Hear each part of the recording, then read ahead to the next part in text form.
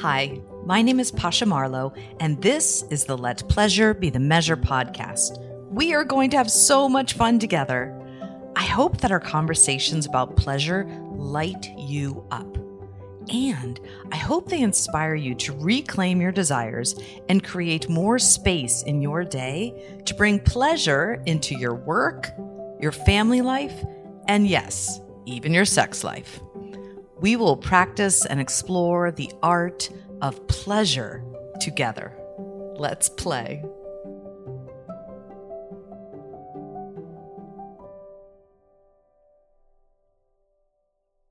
Hello, everybody. I'm Pasha Marlowe, and this is the Let Pleasure Be the Measure podcast.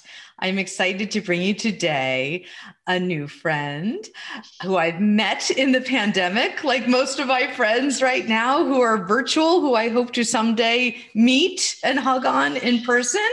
Today, I bring you Rebecca Weiner, who has a master's in education. Rebecca is an educator, a parent coach, and an early development inclusion support specialist. I've been following Rebecca and I watch her Facebook Lives, and I enjoy your perspective and your wisdom and your compassion and your inclusion. I admire your work and you as a person. So I'm so glad you're here. I'm so excited to be here, and I feel the exact same way for you. Thank you. So when people hear Masters of Education, just so we have everybody on the same page, does that mean you're in the classroom all the time? Are you a teacher? Are you a consultant? What does it look like? Great question. So a Master's of Education is the degree, and the work that I do includes supporting families virtually, in home, in school, and in the community. I was a classroom educator for 10 plus years, and I always had a child that needed a little bit more and a family that wanted to go a little bit deeper. And the four walls of the classroom and the confines of the job didn't allow me to do that. So when there were enough gaps in services and I was courageous enough to step into them, I found some amazingly innovative ways to meet children and families exactly where they are and build customized supports that guide them on their unique journey. Nice. And so do families come to you individually, or do you work with them in groups?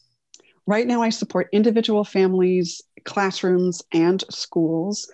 Often people find me through speech and language pathologists, occupational and physical therapists, counselors, or developmental pediatricians.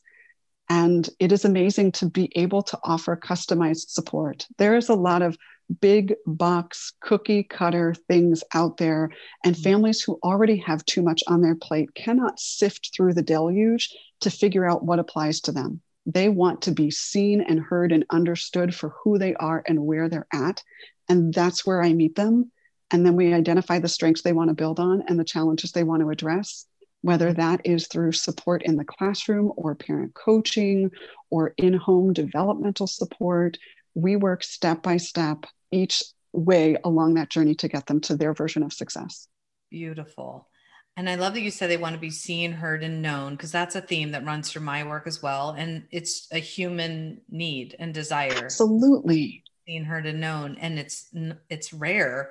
Certainly, I feel like in the broader school arena or in the medical field, I just feel like often I'm walking into places like needing to explain myself and be heard, but there's not necessarily a safe platform for that everywhere I go. So I love that. I hear you. Mm-hmm. Yeah. I work with a lot of heart-centered people and healers and light workers and people in the service industry. And so often when we go outside, it's very different in the world than what we've created here in our workspace and our online space. Like everyone's really nice to me in the computer, but as soon as I go outside, the three-dimensional people are not so friendly all the time. So it's rough, and really helping people build both the competence and the confidence to show up in that 3D world as they are unapologetically. Other people can question their assumptions, but we don't have to apologize for our child who's having a meltdown in Target because you said you couldn't give him the cookie or the toy, or the child that throws herself on the speed bump in the parking lot because she does not want to go in or out of school. There is no shame there. That is a human experience. We can work through it together. And what's interesting is I find that often when families are really overwhelmed in these shame spiking moments, when they feel ultimately disempowered, they ironically give their power to other people. So that person in Target who may or may not be having thoughts or feelings about the tantruming child, the person who never contributes to that child's 529 plan, has never taken that child to the ER in the middle of the night, and in no way supports the parents in raising them as dignified human beings, suddenly has a lot of power. And I am eager for families to reclaim that. What that person is thinking and feeling is none of our business. We are doing the best that we can, and so is our kid. We're going to get through this, and next time it's not going to be as bad, and eventually it's not going to happen anymore. But I will promise you, I will never be the person in Target that's staring. I will make the generous assumption that you're doing your best, and you deserve that assumption. Yes.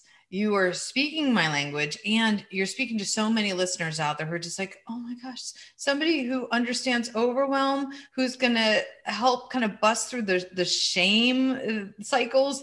And so, and do you think when you say you give over your power to somebody in Target who's looking at you funny because your kid is screaming, is that in the people-pleasing sense or the apologetic tone that we take on with our eyes or our words then after? Is that the giving way of power you're talking about?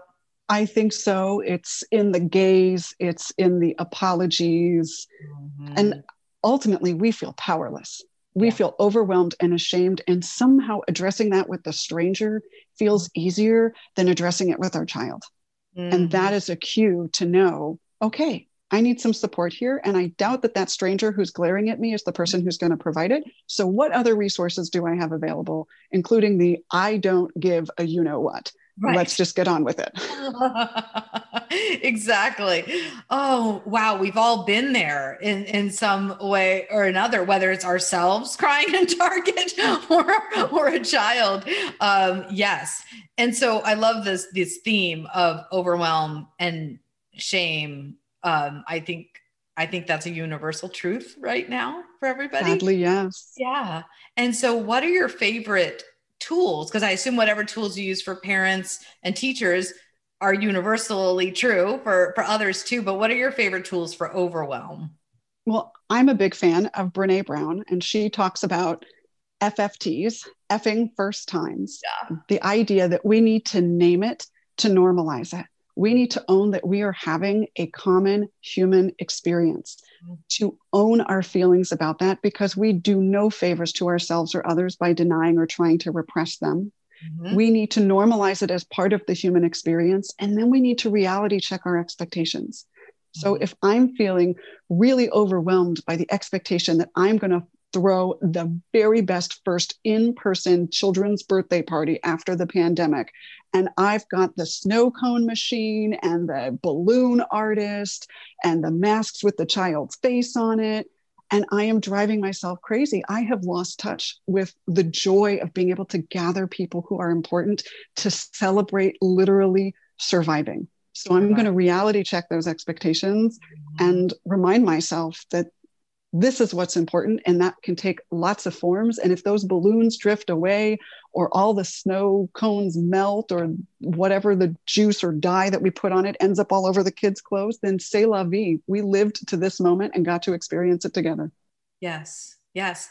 And surviving it. Here we are in a pandemic, which is unfortunately taking the lives of so many people. On top of that, the loss that we already experience in our life in the natural sense and other tragedies. And so who said it wasn't enough to just survive and get through the day, loving each other and just doing our best? Like, when was that expectation put on us that we have to be productive all the time? It's a lot. I am there for that. I actually just got a ring that says, I am enough. In our culture, rings are often a sign of commitment that other people make to us. And I wanted a commitment that I was making to myself. It is easy, locked away from the world without any forecast for our health, physically, mentally, emotionally, financially, to feel like we constantly have to be hustling. And one of my mentors, Denise Hamilton, talked in the early days of the pandemic about productivity porn. The idea that we're all going to alphabetize our spice racks and learn French and cook sourdough and have a side hustle and save the world. Coordinated behind you and everything. And we told ourselves that this is what we were going to do because that was our attempt to give order to the inherently disordered nature of the pandemic. And over the course of the last year, my definition of survival and thrive have totally shifted. And a lot of that is about redefining enough. I make to-do lists and to-done lists. I celebrate the things that I've accomplished. And I also make enough lists. It's enough that I took the first step in this 5,624 step process because it was the fear of starting that was paralyzing, not the actual first step. It's enough that today that child only hit another child 7 times instead of 12. That is movement in the right direction. Let's celebrate it. Oh my goodness. You come to this with such compassion and empathy. And in every sentence, I could go off in different tangents. So I have to backtrack for a second because you said you got the ring that says I am enough.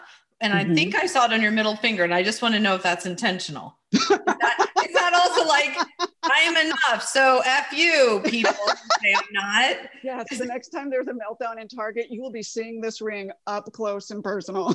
So it was intentional. That's the ring finger that it fit on. But yes, I will go with that. We'll go with that. I choose that story. That works for me. Parents right now would love to hear you are enough. What you are doing is enough. Teachers, I live with a teacher. As I mentioned, my husband's a 3rd grade teacher. He's been an elementary school teacher for, I should know, at least 25 years. And so he's constantly coming home feeling like he's never doing enough behind the scenes, never doing enough for each child, never doing enough to connect to the parents. I can go on. And then I feel the same as an entrepreneur. And so productivity porn, that's my feed. That's my Facebook and my Instagram feed. You are on the nose on that one. And so how do we knowingly witness ourselves? I witness myself watching productivity porn every day. And I witness myself going through overwhelm, witness my husband going through overwhelm. And I teach people to live in their pleasure and to pause and to relax and to be enough. And yet we still get so caught up in it. And so what is your tool for yourself or for others that you use to like stop the train, like stop the world I want to get off and reset? I hear you. And I think first and foremost, it starts with mindset. With parents, I like to hold space for them and debunk the myth of modern parenthood. Our culture teaches that in the time that it takes to gestate, adopt, or foster a child, we are magically going to become experts in everything from medicine to nutrition to exercise and art and gymnastics and education. And there are really talented, wholehearted people who graduated from medical school and law school and are expert artists and plumbers sitting in so much shame because they don't know how to do something that they've never done before. And so debunking that myth and saying, let's reality check those expectations. You've never parented a child who is 3 years, 2 months, 17 days, and 5 hours. So this is a new experience for you. Let's walk it together. For teachers, we have the myth that teachers are not people. Teachers sleep under their desk. They are constantly thinking about their students. That part is true. And right now, the boundaries between teacher and person are so blurry. Our teachers are full-time human beings, and in some cases, partners and parents, and have other jobs while they are trying to lead children and families and schools. And I think the pandemic has really brought to the fore that we've never given people full grace. We've never accepted that I'm doing my best, and my best today means we're turning on a movie, or my best means we're getting through 1/17 of what the curriculum says, and no amount of shame or judgment or pushing is going to change that is all I have to give. Yes. And if we learn anything from this experience, let us learn that our best is always changing, but it is never anything less than our best. Nice.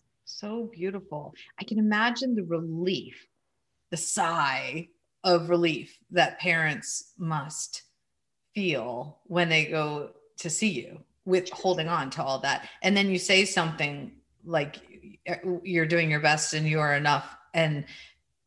We don't hear it. And so, and I wonder if they believe it. Like, does it take a while to convince them? That's a great question. I do think it's a process. And one of the first things I do with parents when I'm coaching is to walk them through a parenting with purpose guide. Our childhood shows up in our parenting. So tell me about how you were parented. There is power for co-parents in hearing each other say this. I have seen so many co-parents, oh, that's why you do that. And once we own our stories, then we identify our strengths. And it is powerful to see your co-parent say, I feel really strong in this. We may not believe that that is that person's strength, but hearing them identify it for themselves is so empowering. And then how do we build on those strengths to face those challenges? It's all about reframing the mindset, owning our stories, building on our strengths. It's really powerful. Mm-hmm. Yes. That's a beautiful lesson in a relationship to create space to talk about the other person's experiences and their stories and the lens they come into the relationship with, rather than making assumptions and jumping into their head and trying to figure it out. I love the idea of starting a lot of conversations in my marriage with the story I'm telling myself is, yes, because I'm coming into this argument with this in my head. And so what I'm telling myself is that you're thinking this, and I'm always wrong. Always, don't tell them that. I'm always wrong about the story I tell myself. And so is he. So I imagine we're all walking around with assumptions and misperceptions that aren't based in truth. Yes. In fact, I recently did a school observation. The school was looking for somebody to observe and reflect and make recommendations on how they could guide the family in supporting their children. And as part of that, I did an observation in the classroom and I collaborated with teachers. And some of the language I heard was that the children are manipulative or they get pleasure taking from others.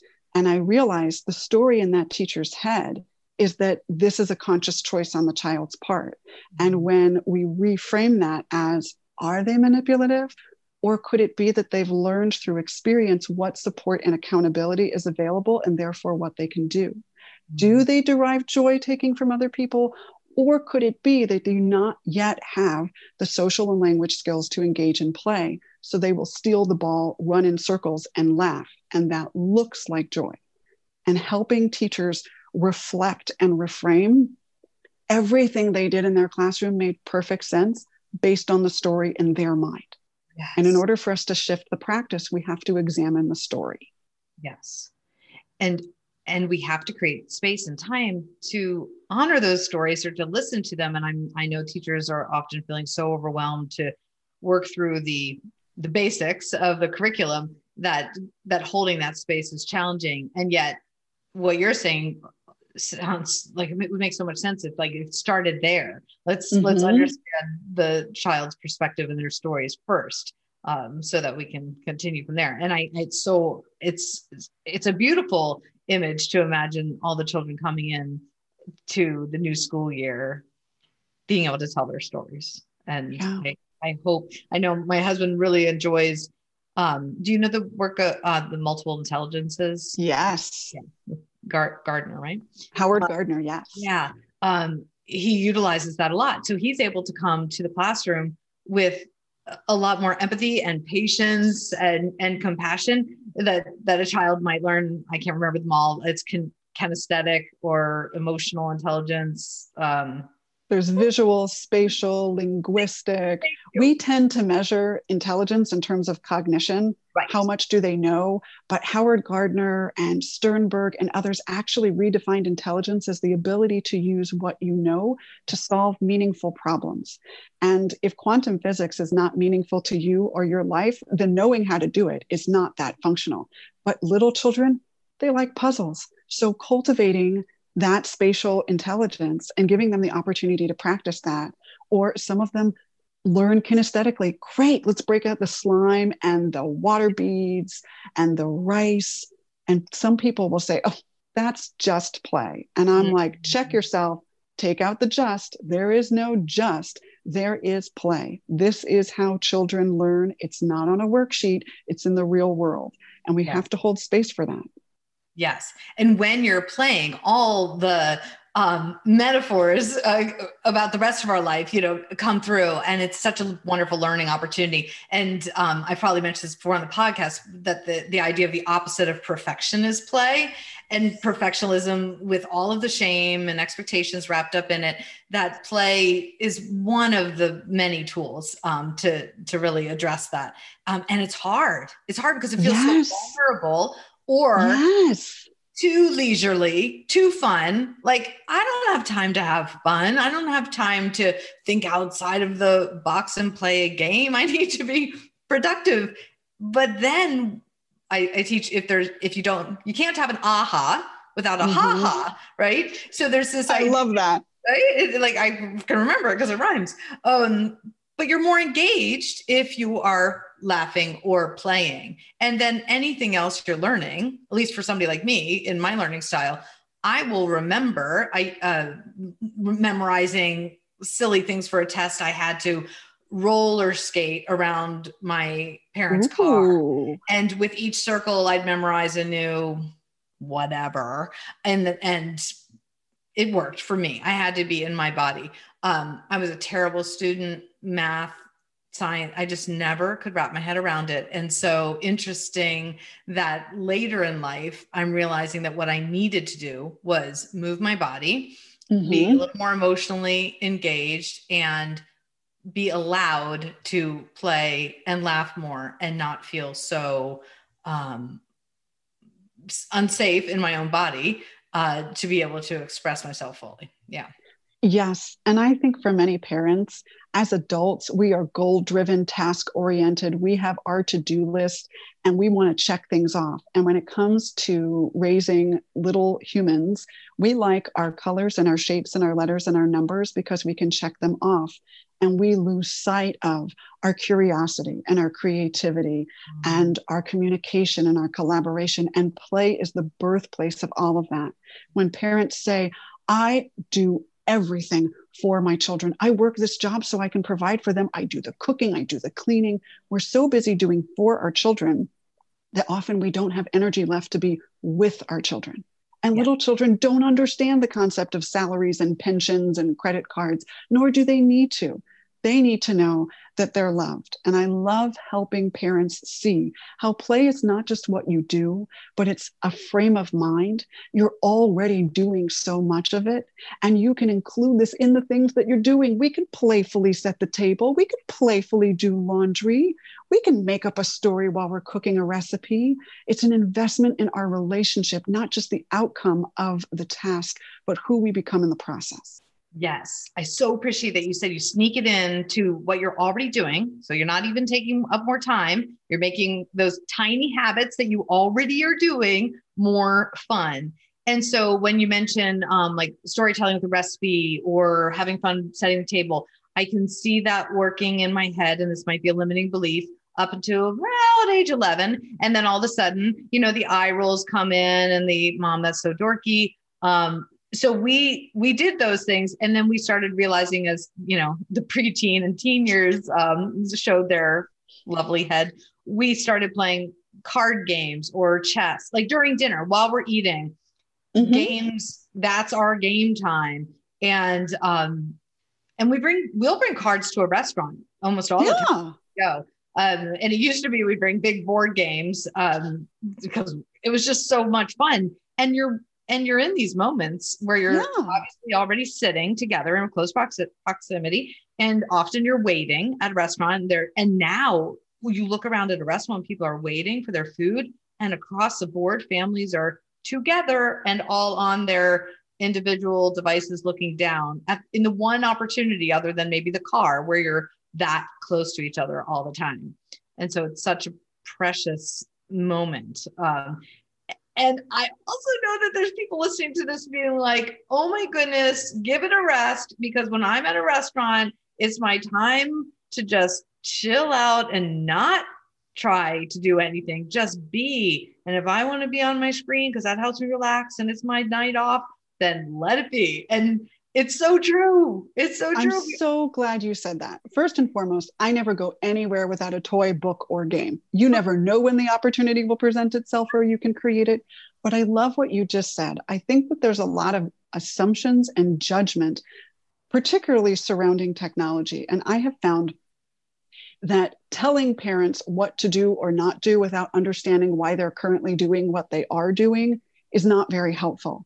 So parents are often shamed. They're cited the American Academy of Pediatrics recommendations, or you could be doing this. But if the function of their giving their child a tablet is so that the child can touch, look at, and place demands on something other than mom or dad, then what parents hear is, when I take care of myself, I'm hurting my child. And that will never benefit the child. So when we look at the underlying reason behind why they're doing that, sure, we may be sitting at a table about to eat a meal, but this is the first 5 minutes when I can check in on that really important work email, and a decision needs to be made before we finish eating. So I'm clearing time later to eat with my kids by checking this email now. And those of us glancing from another table don't have all that context. So I'm all about getting curious. Exactly. Get curious before you get accusatory. I love that. Get curious before you get accusatory. Oh, I'm going to try to remember that one. We might have to name the whole podcast that. That's a great experience in the early years of my teaching in Los Angeles. I had a little boy who would come to our early intervention center and tell me every day, Miss Becca, I want to write it all night long. And my first thought was that he was using some really sexually explicit language and that was inappropriate.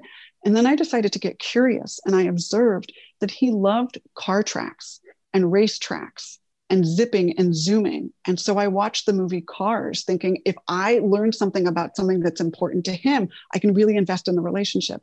And the Rascal Flatts song says, life is a highway, I want to ride it all night long. I was shutting down this child telling me something that's really important to him. Granted, he was doing so out of context, but if I had said, you're not allowed to say that, that is totally inappropriate, I could have trespassed on so many boundaries and shut down such a bond. And that experience, Pasha, taught me, get curious before you get accusatory. I am so glad I did not speak to his foster parents. Here would be this educated, young, white, privileged person talking to people of different demographics about how they should be parenting. All of the wrong decisions. I am so glad I got curious.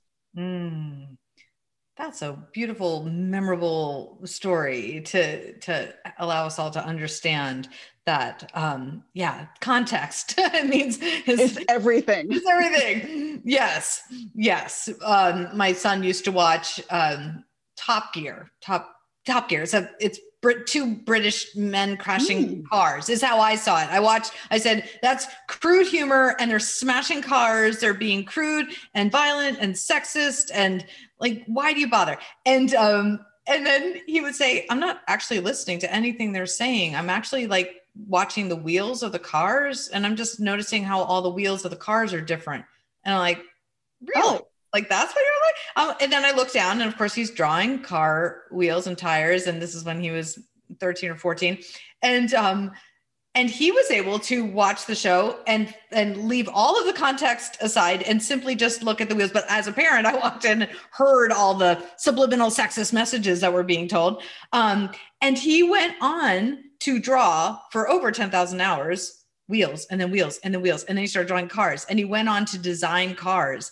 And so he's a car designer now for Ford. Wow. I think back to that moment of me walking in the room and saying, why are you watching that show? And had I not stood there for that extra 30 seconds for him to say, I'm not listening to the crude humor, I'm just looking at the tires, the wheels, I wouldn't have been so accepting of it. And that was his pleasure.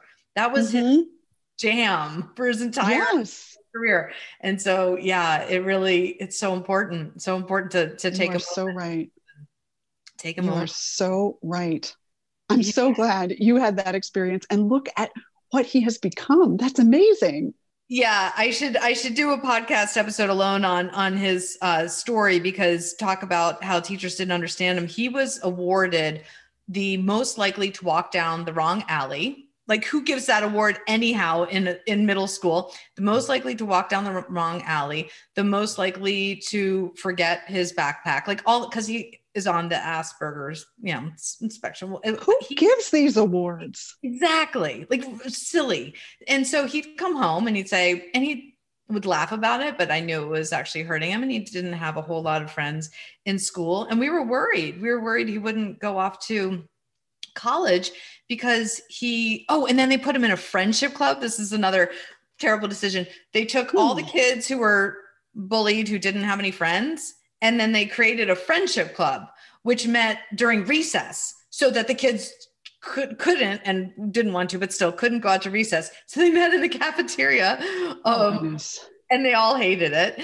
And so he grew up with the thinking that he didn't belong, that he wouldn't have friends, that he would actually walk down the wrong alley.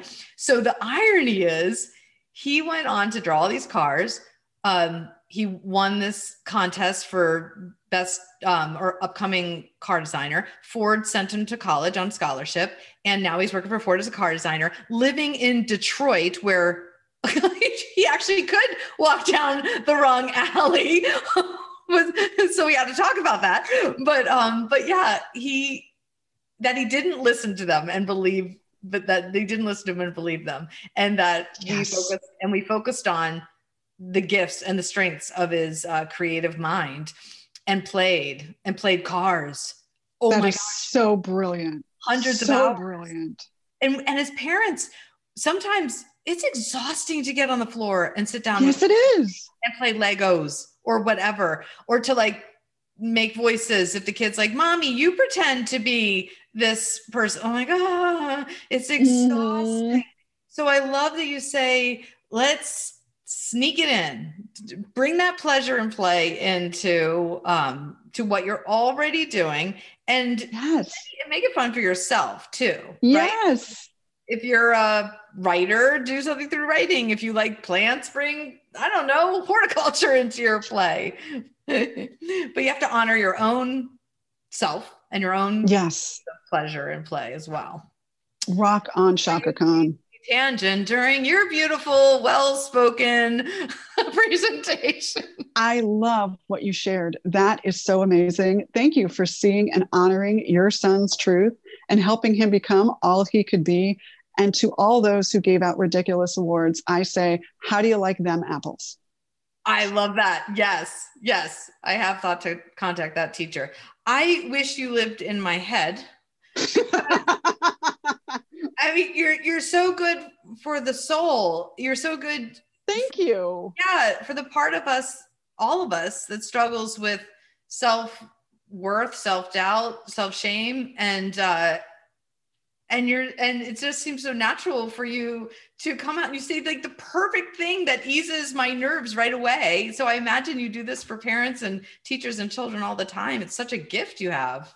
Well, thank you. I will share. It is a journey and it is not my natural instinct. I definitely came from, that's not a terrible idea, otherwise known as a good idea. Or I don't know if maybe the printer is broken. There are so many qualifiers that there is zero vulnerability or accountability.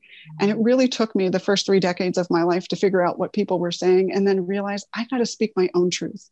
And parents need to hear their own truth. Children need to have their truth acknowledged and validated. That's how we build on strengths, not by trying to fit people into boxes or swim through the red tape or try to make sense of things that people don't have the courage to just speak. Absolutely. And do you have a favorite book on this subject or topic that you like to recommend? So many good books. I do have a bookshop.org book nook with books in different topics. I always recommend Brene Brown as somebody who can anchor us in our own worthiness. Dr. Stuart Brown wrote a great book on play and how it's a biological imperative and it is part of our evolution. Dan Siegel and Tina Payne Bryson wrote The Whole-Brained Child. And it was actually Sir Ken Robinson who used to say that we educate our children first from the waist up, then from the neck up and to the left. We isolate parts that we think we're supposed to cultivate, and we cut out the rest of the child. And the idea that we could look at our whole selves, our whole brains, and how we work, not in isolation, but like you were saying, the multiple intelligences. When we can meet somebody for who they are and nurture their whole self, that person and we collectively are going to go so much further. Beautiful. And those are wonderful resources. I believe I've read all those, really good for parents. And I know it would be tricky to name a book for every age group. The Elmer and Fish in a Tree are coming to mind that would have maybe these themes, but do you have like a children's book that you're like, this one is so good, like all children should read this book? I was recently reading Laurie Berkner's The Story of My Feelings. It's both a book and a song, and it names feelings. It talks about what we might do when we're feeling that way and what we can do afterward. So I'm working with a little girl who's having a lot of difficulty with transitions, specifically when Miss Rebecca leaves. So we've created what's called a social story. When Miss Rebecca leaves, I may feel sad. If I'm feeling sad, I can cry or ask for a hug. When I am calm, then I can dance or play with Legos. And this script helps guide her through the experience of her feelings that feel so overwhelming and dysregulating that she can't access all of the skills that she has to calm herself down. So this gives her a visual, it gives her a song, it guides her through. So that's one of my favorites, but I would break open my whole bookshelf and show you all the great things. There's so much that can be learned from every story. Story time with Rebecca. Okay. I love it. I would attend that for sure. I love it. So behind you, Rebecca, are these very colorful posters. I cannot ignore this. These are your vision boards. And I must know somebody so, evolved in their mind after all of this work, inner work, and then service work. What is on your vision board? Well, I'm so glad you asked. I was recently telling somebody, I'm more of an intellectual. I'm not very creative. And she's like, Rebecca, what's behind you? Oh, my creative vision boards. Right. So one is my philosophy of education, which is play-based, family-centered, literacy, inclusive of all definitions of self. Another is a vision board for healing after trauma. One is a let's eat, coming through disordered eating. Another is, this was really ironic. I just cut out pictures that resonated and I arranged them. And I realized that it was a woman with a strong heart and a strong mind who was looking at a basket of eggs. And I thought, this is me in the waning years of my fertility, contemplating what comes next. And of course, watching over that is Maya Angelou. So she'll be my angel. Nice. And then I'm not sure if you can see on the side is a piece of art that one of my former students made. Her mother is this brilliant artist and draws people. And then she likes to use her fine motor skills and cut out pictures of flowers and make frames around the people. So I love to have her vision next to my vision. That's beautiful. Beautiful. Yeah. Thank you. So you come at this work also from the perspective with being trauma informed and eating disorder informed. It's such a beautiful gift that you are to people, that you all have all these sensitivities and so much empathy and perspective. It is about empathy. So often I find that families and teachers, and especially children, are afraid of being judged for their experience to the point that they won't own it. And I will feel with families. I have experienced chronic illness. I have experienced anxiety and depression and eating disorder, overwhelm and burnout. And that's what brought me to my mission today, which is to meet people where they are and help guide them to where they want to go by owning their whole selves and being compassionate. So there is room for all of that. There is no reason to hide or justify. You show up as you, and I will meet you with open arms. So good. So good. I have never felt so calm and healed after recording a podcast episode before. I'm like, so glad. Now you talk and I'll sit and I'll just listen to you. Yes. It just resonates with my soul as to what I'll just speak for myself, like what I need to hear as a human being right now living through this time. And none of those encyclopedias of pediatrics that we speak of or reference have ever been written during a pandemic in 2021. So we don't have to listen to those rules. Exactly. And I think we're at a really interesting stage here. Somebody told me recently, this is actually the loneliest part of the pandemic. And I found that curious. We were plunged into lockdown more or less together. We were in shock and we were scared, but we were having, those of us privileged enough to stay home, somewhat of a common experience. But now with inequitable access to vaccines and different definitions of social distancing and safety, we're all coming out of this differently. And I think that there needs to be a collective reckoning with the mental health toll that this has taken. And my concern is that after trauma, we often rush to get back to normal. We want to go back to what was that, by the way, didn't prevent the trauma. And that's our sense of accomplishment, instead of growing forward, acknowledging how we're feeling, setting realistic expectations. I really think that we're going to see some upcoming challenges that have frankly always been there, and this just highlighted it. And my wish for the world is hold space and give grace. This is going to be a messy reopening and reentry, and we have to be okay with that. Just like we found a way to, for those of us that survived, be okay with what's happening and make it to the next day. We're going to have to redefine okay over and over and over again. Sure. Brene Brown talks about that day 2 and the messy middle. And I feel like that is going to be a very long day and a very messy middle that we're going to be in for quite some time. Yes. Yeah. Yes. You are a miracle and magic. Thank you. You are too.